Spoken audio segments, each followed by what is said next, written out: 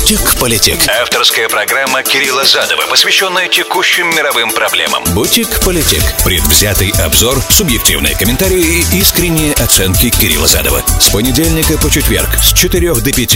Politic. Сказал, как обрезал. Приветствую, друзья, с вами Кирилл Задов, это Politic. Сегодня 10 мая 2022. Вторник. Сегодняшнюю программу построим по следующему принципу, немножко от нашего стандартной нашей парадигмы Европа, Америка, Россия, Украина. Чуть-чуть отойдем в сторону, крутанем немного земной шар. Начнем с Дальнего Востока сегодня. Филиппины, потом крутанем в обратную сторону, чуть-чуть вернемся в Южную Азию, поговорим о Шри-Ланке, то есть бывшем Цейлоне. И там тоже происходит на самом деле. Почему именно Цейлон? Потому что Шри-Ланка является тем местом, где все, что вот в мире происходило за последнее время, в итоге сложилось perfect storm, да? Вот это такая вещь, которую надо рассмотреть, показать, рассказать, и тогда, глядишь, многие поймут, наверное, что ожидает впереди другие страны, которые в той же ситуации примерно находятся. То есть у нас тут прям реально кейс в иллюстрации. И потом есть у нас выступление, уже инаугурационная речь нового южнокорейского президента. Оказалось, она не такой воинственной, как кажется. Вот, и может быть, поговорим об этом, появляется шанс на какое-то движение вперед в отношении к Северной Корее. Примерно такой план на сегодня. Напоминаю, друзья, что вы можете мне писать 347-460-0877. Это смс-портал прямого эфира для всех, кто в прямом эфире меня слушает. Нью-Йорк, Майами, Филадельфия, application iHeart, application Руиса Радио везде в нации, ruisa.fm, веб-сайт. Там тоже и смотреть можно, кстати. А все же, кто смотрит меня на YouTube, в любой точке земного шара, подписывайтесь при этом на канал. Большое спасибо. Количество подписчиков растет, пусть растет еще быстрее. Я только за. Опять же, там можно комментировать, и там я отвечаю тоже. Есть интеракция, и слушайте меня на SoundCloud в любой точке земного шара. Пожалуйста, ищите меня в Facebook, Твиттере, тоже задавайте там вопросы, потому что, тогда уж в следующих программах буду отвечать, потому что это запись. Politic. Сказал, как обрезал. Наконец-то пришли результаты, которых я ждал, по крайней мере, не знаю, как все ли, но я-то точно ждал, было интересно, какой финальный каунт того, как сын бывшего диктатора Филиппин зашел снова, восстановил династию, и каким же отрывом он победил. Предварительные данные приходили о том, что там, правда, очень много, но сколько много, никто не знал. Оказалось, что это тотальный разгром, потому что Фердинанд Маркос Джуниор, сын диктатора Филиппин, если кто-то помнит, я думаю, что кто-то помнит, что был такой человек, Фердинанд Маркос, который правил Филиппинами на протяжении 2 сроков президентских, а потом еще на 14 лет стал диктатором, потому что в итоге он решил не уходить после истечения этих 2 сроков и, остался надолго, долго правил. В 1983 году заказал своего оппонента Акуина, лидера оппозиции филиппинской в тот момент, дал команду и на его ликвидацию. Он был ликвидирован, и в итоге это привело к ссоре его с элитами, к общему недовольству народа им. И через 3 года, его свергли, и он убежал. Кстати, убежал он, что немаловажно для будущих, референс, для того, чтобы понимать, где будут лежать. Нам же главное, что сейчас, после избрания его сына, какую позицию Филиппины займут в отношении Соединенных Штатов Америки, и Китая. Там очень интересная, на самом деле, получается игра у него. Потенциально может возникнуть интересная игра.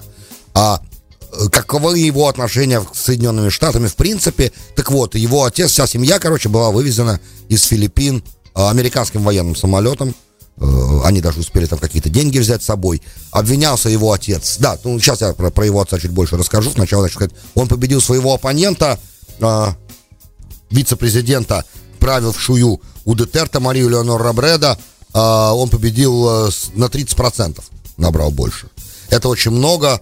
Это просто разгром, уничтожение фактически оппозиционной команды. И, кстати, я когда про Филиппины предыдущую программу делал, я говорил вам о том, что где-то она в архивах там давно-давно, когда избирательная кампания только начиналась, потому как по филиппинскому законодательству президент сейчас избирается всего на 1 срок, это 6 лет всего. Кстати, что тоже, конечно, не очень много. 6 лет, что такое 6 лет? Хотя за 6 лет явно можно успеть больше, чем за 4 года. Но всего 1 раз.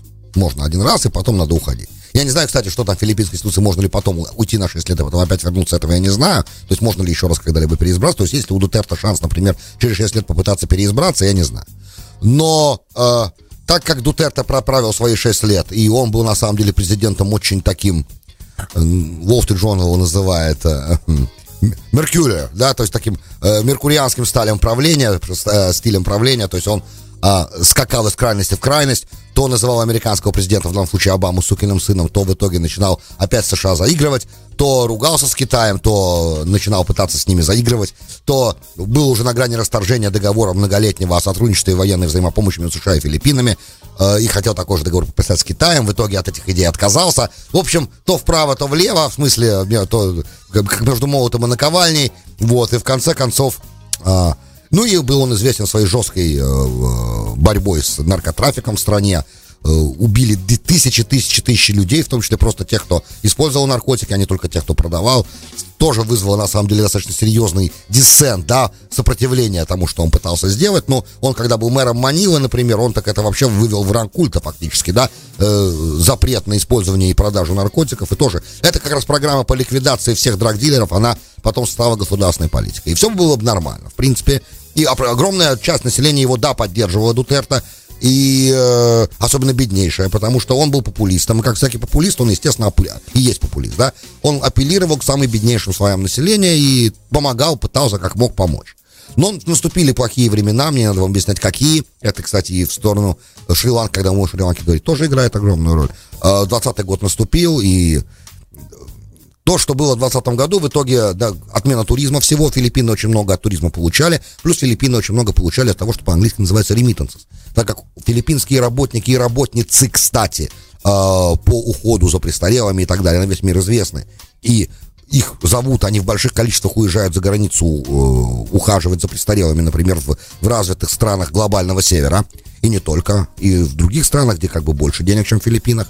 Потому что внутри Филиппин там, понятно, много разных индустрий, есть развлечений, которые занимают большое количество женщин, но за границей они могут заработать намного больше, намного более достойным трудом, давайте скажем так. И то, что эти люди посылали домой, называется по-английски remittances, да, то есть они посылали домой деньги, и это тоже была очень-очень большая часть GDP Филиппин, да, потому как эти деньги, эти доллары заезжали, доллары и евро заезжали в филиппинскую экономику, и там помогали, как бы, опять же, возрастала покупательная способность населения, короче, уровень жизни возрастал, потому что то, что там филиппинская женщина могла заработать, допустим, я не знаю, в Нидерландах, за месяц в самих Филиппинах, может быть, нельзя было бы заработать, на самих Филиппинах нельзя было бы заработать, может быть, и за полгода. Ну, например. Вы понимаете, также, кстати, по такому же принципу ямайские работницы, я знаю, медсестры работают в Америке, огромную часть своих доходов они отправляют домой на Ямайку. Это обычное дело, я не думаю, что для вас это открытие, новость какая-то. Соответственно, также совершенно себя, я так понимаю, ведут трудовые мигранты, те, кто приезжает из Узбекистана работать в Россию. Это обычная практика. Теперь помогать своим семьям. Теперь главный вопрос, да, он победил. Кстати, династии объединились, к чему я завел разговор о Дутерте. Его дочка, помните, я вам рассказал в предыдущей программе, что дочка его... Дутерте хотела сначала самостоятельно пытаться избраться на пост президента, но потом от этой идеи отказалась и решила номинироваться как вице-президент. Но на Филиппинах есть один маленький нюанс. Президент и вице-президент в паре не избираются отдельным голосованиями. Отдельно голосуют за президента, отдельно за вице-президента. Тем не менее, избирательную кампанию не проводили вместе. Сара Дутерте Карпио проводила вместе с ним избирательную кампанию и тоже победила. То есть династии объединены, по крайней мере, сам Дутерте защищен от того, что теоретически может произойти. А что может произойти? Это интересно. Надо понимать несколько вводных сначала для того, чтобы об этом говорить. Все, что я скажу дальше, было понятно. Ни для кого не секрет, что его отец, который, кстати, после свержения в 89 году, через 3 года умер в изгнании, был обвинен, и в том числе его жена... Госпожа Маркос, это был дикий совершенно скандал 90-х. И этот скандал, на самом деле, до сих пор не закончился. Еще одно из уголовных дел по кражам огромным и неправильным расходам средств до сих пор луминг, то, что называется, то есть висит над ней. Суды там буксуют, но рано или поздно, конечно, какие-то вещи будут прояснены. Украл Маркос старший, по разным данным, от 3 до 5 миллиардов долларов из экономики страны. Много вывез. Когда он улетал на US Air Force самолете, на американском военном самолете, он много что смог с собой из дома взять, но сколько ты можешь с собой из дома взять? В смысле наличности там и драгоценности, и жена вспоминала, миссис Маркос, что она там быстро бриллианты в сумку кидала, и они убегали. Это, конечно, все крохи, да, главное же не это, главное, сколько они успели вывести там на счета разные, от 3 до 5 миллиардов. И когда они убежали, в 89 году Маркос старший скончался, Фердинанд Маркос Синьор. И после его смерти и его жене, миссис Маркос, и Фердинанду Маркосу Джуниор, да, младшему, который сейчас избран президентом, было решено в 90-м, по-моему, году вернуться на Филиппины. Они вернулись и сразу начали заниматься политической деятельностью. Ну, когда тот уже стал как бы совершеннолетним, да, они стали заниматься политической деятельностью. Сначала в локальных всяческих выборах, потому что, как бы, ну, известная тема, они понимают, что происходит в стране, знают ее хорошо. И начали избираться на разные позиции, и это совпало как бы с серьезным судебным преследованием, потому как все время пытались найти те оставшиеся пропавшие деньги, которые еще не были найдены. И даже самого Фердинанда Маркоса, ныне избранного, да, когда-то по суду обвиняли в том, что он получал определенные бенефиты, пока был ребенком, как бы и позже, от тех денег, которые украл его отец. Но апелляционный то есть изначально суд нашел его там какие-то за ним погрешности, но апелляционный суд, короче, эти погрешности, да, подтвердил, но снизил решение и приговоры там только штрафом. То есть у него нет там, как это в Израиле, например, принято, да, если политик оказывается виновным, там его приговаривают с особым позором, говорят, он совершил преступление и запрещают ему заниматься политикой. У Маркоса такой проблемы не было. В итоге все, избрание окончательное, победа разгромная, и теперь все застыли в догадках, потому что до этого, что Маркос сам, что его вице-президент Сара Дутерте Карпио, они в дебаты не вступали и избегали их, интервью давали очень мало, сосредотачивались на пропаганде, агитации избирательной, да, среди как бы среднего класса и беднейших слоев населения Филиппин, и преуспели, смотрите, победа с огромным счетом, это так. Но они никоим образом не давали никаких догадок, как они будут действовать. Поэтому все эксперты говорят, что, ну, исходя из каких-то вводных, мы можем сказать, что, наверное, будут следующие вещи делаться. В плане экономики, скорее всего, будет большая либерализация, да. В отношении с Китаем, вот в отношении Китая, например, ведь там когда-то было в 2016 году решение Международного суда, что это китайское притязание, у Китая ведь с Филиппинами очень большой спор по островам есть. И Китай требовал признать какие-то острова своей эксклюзивной экономической зоной, и Международный суд решил не в пользу Китая это дело. Во время Дутерте это происходило. И Дутерте тогда сначала он сказал было, что мы, да, будем, это решение суда для нас является окончательным. Потом он, когда начал от американской позиции отходить больше и от американского берега грубо, да, отталкиваться веслом и причаливать стараться к китайскому. Почему? Потому что Обама очень резко критиковал его за его нарушение прав человека в стране. Ну как же демократический президент может от этого отойти? Никак нельзя. Вот, и к тому же он называл после этого Обаму сукиным сыном, мы помним всю эту историю, все поэтому. То есть Обама очень сильно критиковал Дутерте и за эти ликвидации, точечные ликвидации, не очень точечные ликвидации, то есть внесудебные убийства огромного количества людей на Филиппинах. И он не мог с этой критикой нормально существовать, и поэтому из-за этого начались отношения между Филиппинами и США портиться. И когда они начали портиться, то тогда он заявил о том, что он будет с Китаем на взаимной основе решать вопрос островов, и решение суда больше не играет роли никакого. То есть как будто не было этого решения суда по островам, что Филиппины имеют право на территорию не Китая. Примерно то же самое сейчас говорит Фердинанд Маркос Джуниор, да, младший. Он говорит, что, ребята, решение суда не играет никакой роли, мы будем с Китаем взаимно, на основании взаимных интересов этот вопрос решать. Это, кстати, на мой взгляд, позитивное развитие. Зачем? Америка далеко, Китай очень близко, и Китай большой торговый партнер, как обычно, естественно, и инвестиции возможны не маленькие, много чего возможно, когда Китай твой друг.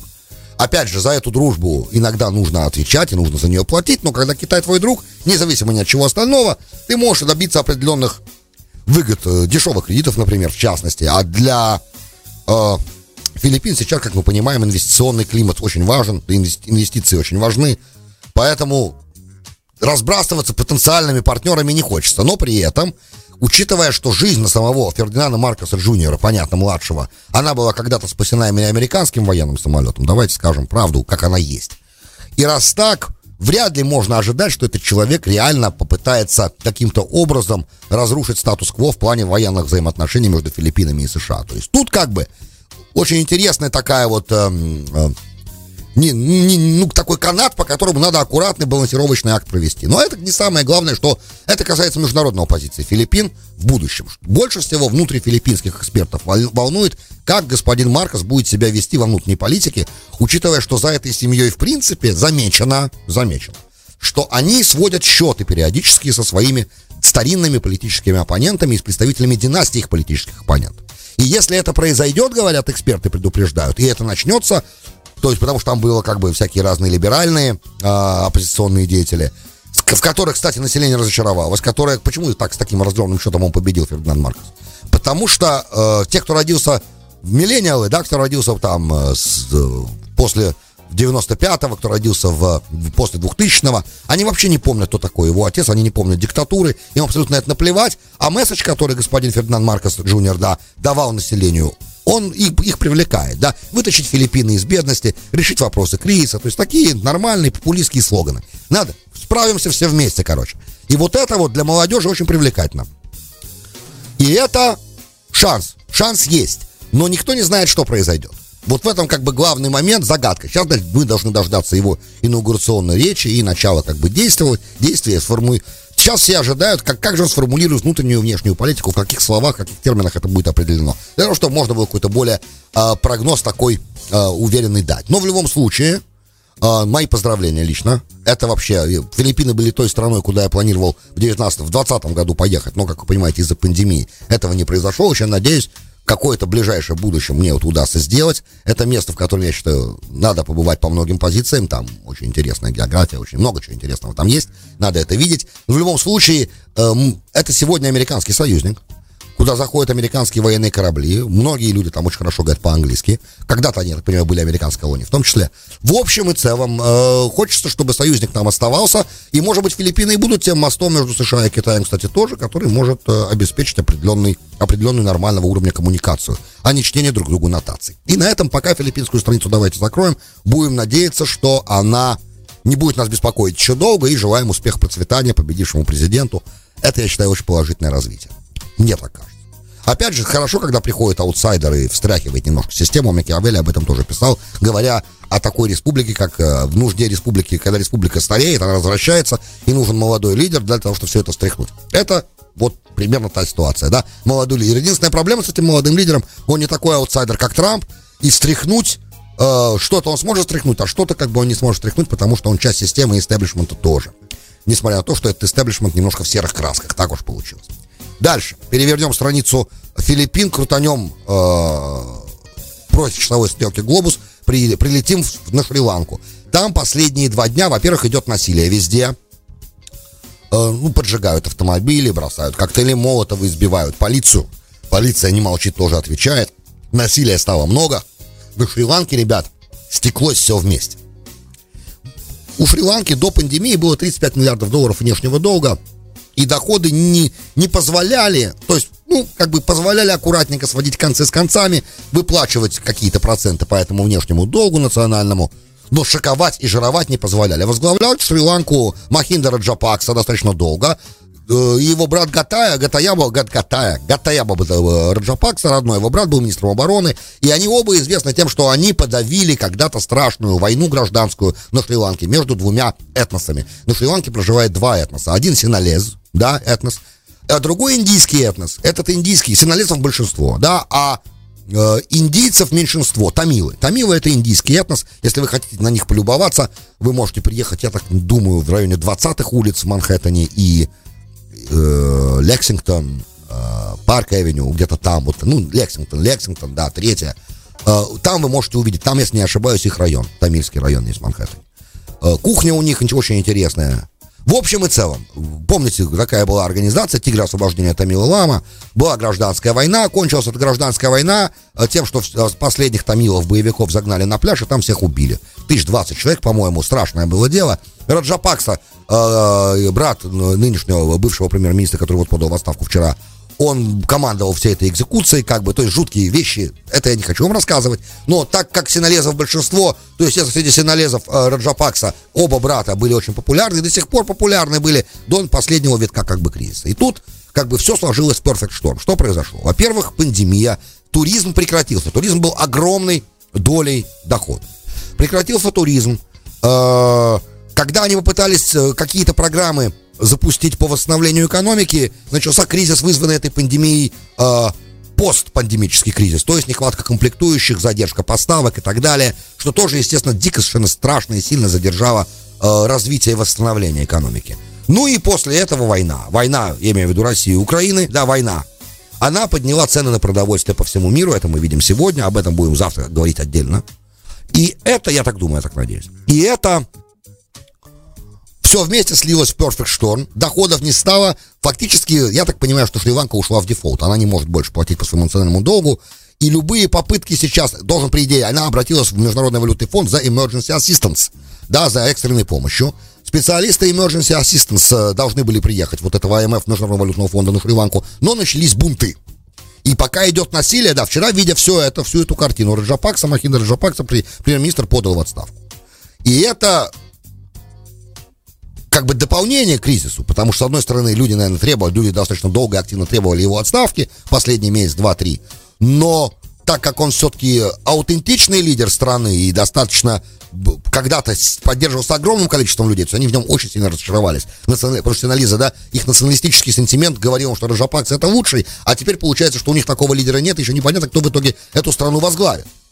И пока идет насилие, специалисты АМФ не могут туда приехать. И потихонечку ситуация тотально выходит из-под контроля. За этим надо очень внимательно наблюдать, потому что это, в принципе, сегодня сценарий развития для любого развивающегося бедного государства, которое зависело от определенных всяких вещей, позволявших ему как без особых ресурсов, я имею в виду, естественно, государство, которое зависело от туризма, да, и главный их ресурс — это бич, хороший пляж, белый песок и сервис-услуги, да, оказание услуг иностранным туристам, которые туда приезжают. Так как 2 года такого туризма не было, то понятно, что все эти доходы ушли в ноль, долги оставались при этом, они не были им списаны, естественно, они не были модифицированы в том числе, и подвышение цен на энергоресурсы и на продовольствие приводит все это к ситуации фактически патовой, страшной, которая в итоге приводит к падению этих государств. Вот в чем штука. Потому что эти государства появлялись многие, ну не такие, как Шри-Ланка, например, там хоть, по крайней мере, было какие-то основания исторические для того, чтобы это государство было. А очень ведь много государств у нас на планете, которые были нарисованы аккуратненько там в 62-м году, например, да, я про Африку, например, сейчас говорю, которые появились потому, что колониальная мощь, да, типа Франции или типа Великобритании просто оттуда ушла. И оставила, ребят, разбирайтесь сами. Ну, еще Франция делала это интеллигентно, оставляя телефон, да, в Елисейский дворец. Телефонный аппарат физический. А англичане вообще уходили, как мы понимаем. Англичане, наверное, самое, я не знаю, evil empire, да, так как уходили англичане, оставляя часто за собой кровопролитие, как в Индии, в Пакистане и в Палестине, например, да, оставляя за собой войны, как уходили англичане и как англичане развивали эти страны. Да, некоторым странам повезло, потому что французы строили, я об этом уже раньше говорил, французы, когда брали колонию, они строили там больницы и школы, в первую очередь. Испанцы строили казармы и резиденции генерал-губернатора, а англичане строили административные здания и железную дорогу вглубь страны, откуда вывозились ресурсы. Одну. Вот и все, как бы, что делали англичане в основном, да, и ставили, естественно, надсмотрщиков для того, чтобы эти ресурсы вывозить. Они особо не занимались, да, ну и да, они искали какую-то силу внутри страны самую, на которую можно поставить, и из нее вербовали своих, как бы, посредников-надсмотрщиков, да, которые их функции помогали им исполнять, колонисты. То есть, как они колонизировали территории. И когда они уходили, система рушилась в основном, да, оставалось только... И после того, как они уходили, те этнические меньшинства в странах, откуда они уходили, они...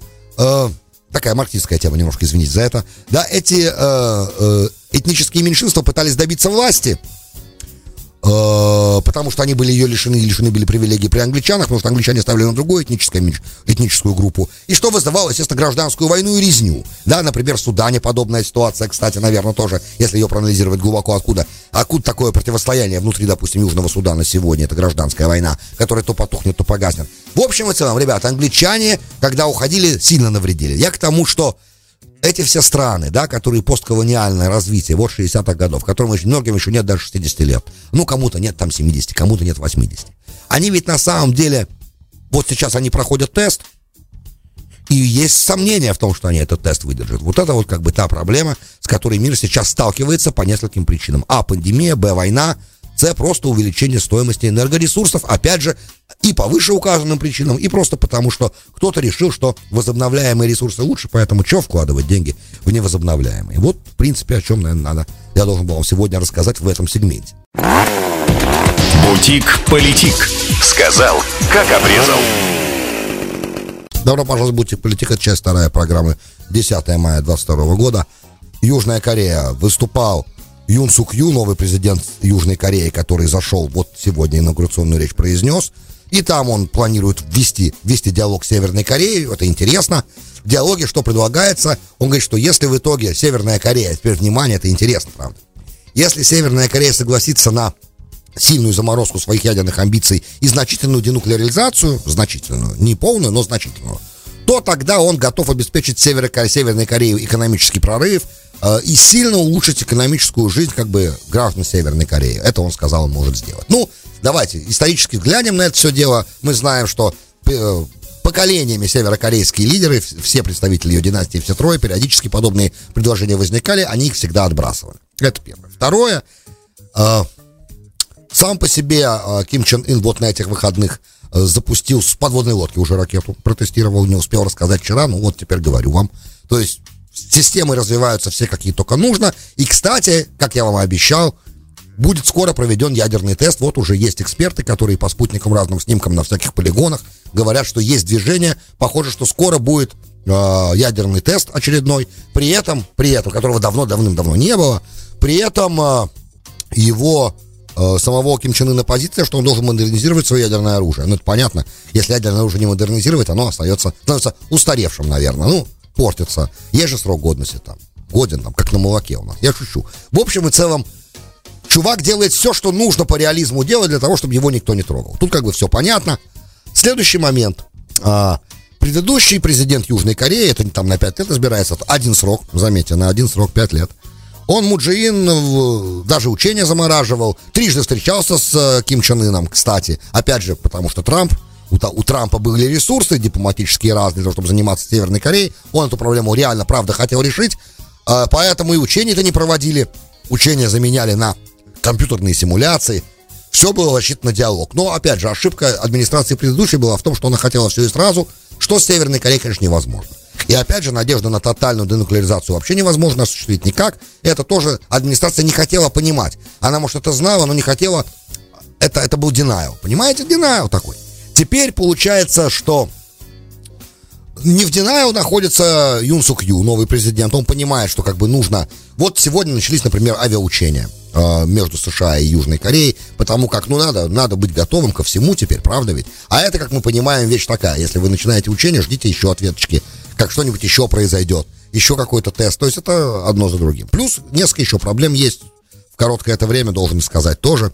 Проблемы какого плана? У Южной Кореи же непростая ситуация, у него непростые отношения с Японией по известным причинам. Все-таки когда-то корейская территория была японцами оккупирована. И куча всяких разногласий существует. И там компенсационные вопросы, по-моему, до сих пор не решены. Вот на инаугурации был министр иностранных дел Японии, который лично южнокорейскому президенту передал от премьер-министра, от Кушиды, от нового премьер-министра Японии, послание личное. Но насколько можно отношения улучшить, когда каждый год, например, к японскому посольству приходят протестующие и бросают в него бутылки с краской, и в Японии самой тоже националистический сентимент до сих пор не угас, как мы понимаем, и вообще электорат не очень-то поддерживает, я так понимаю, и в Японии, и в Южной Корее взаимное потепление отношений. Поэтому у премьер-министра Японии и президента Южной Кореи есть проблема эти отношения налаживать. Их электорат не очень этого хочет. Это первый момент. Второй момент, проблема с Китаем есть. Такая проблема. Южная Корея настаивает на новых продвинутых американских системах ПВО. Эти системы ПВО имеют очень мощные радары. Знакомая проблема, правда? Там 2007 год, дежавю. Разговор Путина с Кондолизой Райс. Мол, ребят, ваши системы оборонные, ваши радары покрывают мою территорию до Урала. На что Кондолиза Райс сказала, ну и что? Что это вдруг? Наша оборонная система может быть вам угрозой. Китай нервничает, потому что кроме северокорейской территории эти мощные радары американских ПВОшных систем покрывают еще кусок Китая. И не маленький. То есть, опять же, возможности так называемого ответного удара будут резко ограничены для тех, кто не понимает, в чем же угроза. Угроза в этом. Соответственно, отношения у Китая с Южной Кореей напрягаются из-за этого. Потому что, ребят, вы хотите такой защиты, которая в итоге угрожает нам. Это не то, как бы, на чем мы с вами можем договориться. Хотя оба, и Китай, и Южная Корея от Японии когда-то пострадали, и тут бы они конкретно могли бы договариваться, да? Они такие обе нации пострадавшие от Второй мировой войны сильно, но мешают некоторые логистическо-оборонные моменты. И плюс, опять же, в отличие от предыдущего президента, который пользовался очень большой поддержкой населения, Национальная ассамблея пока, парламент Южной Кореи, контролируется демократами. Там демократической партии большинство, их сейчас в Южной Корее. Напомню, ребят, Южная Корея страна с 10-й экономикой в мире. И от того, как это все дальше будет происходить, и вообще от того, что они до сих пор не могут договориться никак с Севером, и нет ресурса, и у этой администрации и подавно нет ресурса пойти на необходимые компромиссы с Северной Кореей, от этого очень-очень много зависит в регионе. Будем надеяться, что, может быть, опять же, очень маловероятно, но какой-то прогресс все-таки произойдет. Пожелаем новому президенту Южной Кореи успеха. Друзья, большое спасибо, что были со мной. С вами был Кирилл Задов. Вы слушали «Бутик Политик». До встречи завтра. «Бутик Политик». Сказал, как обрезал.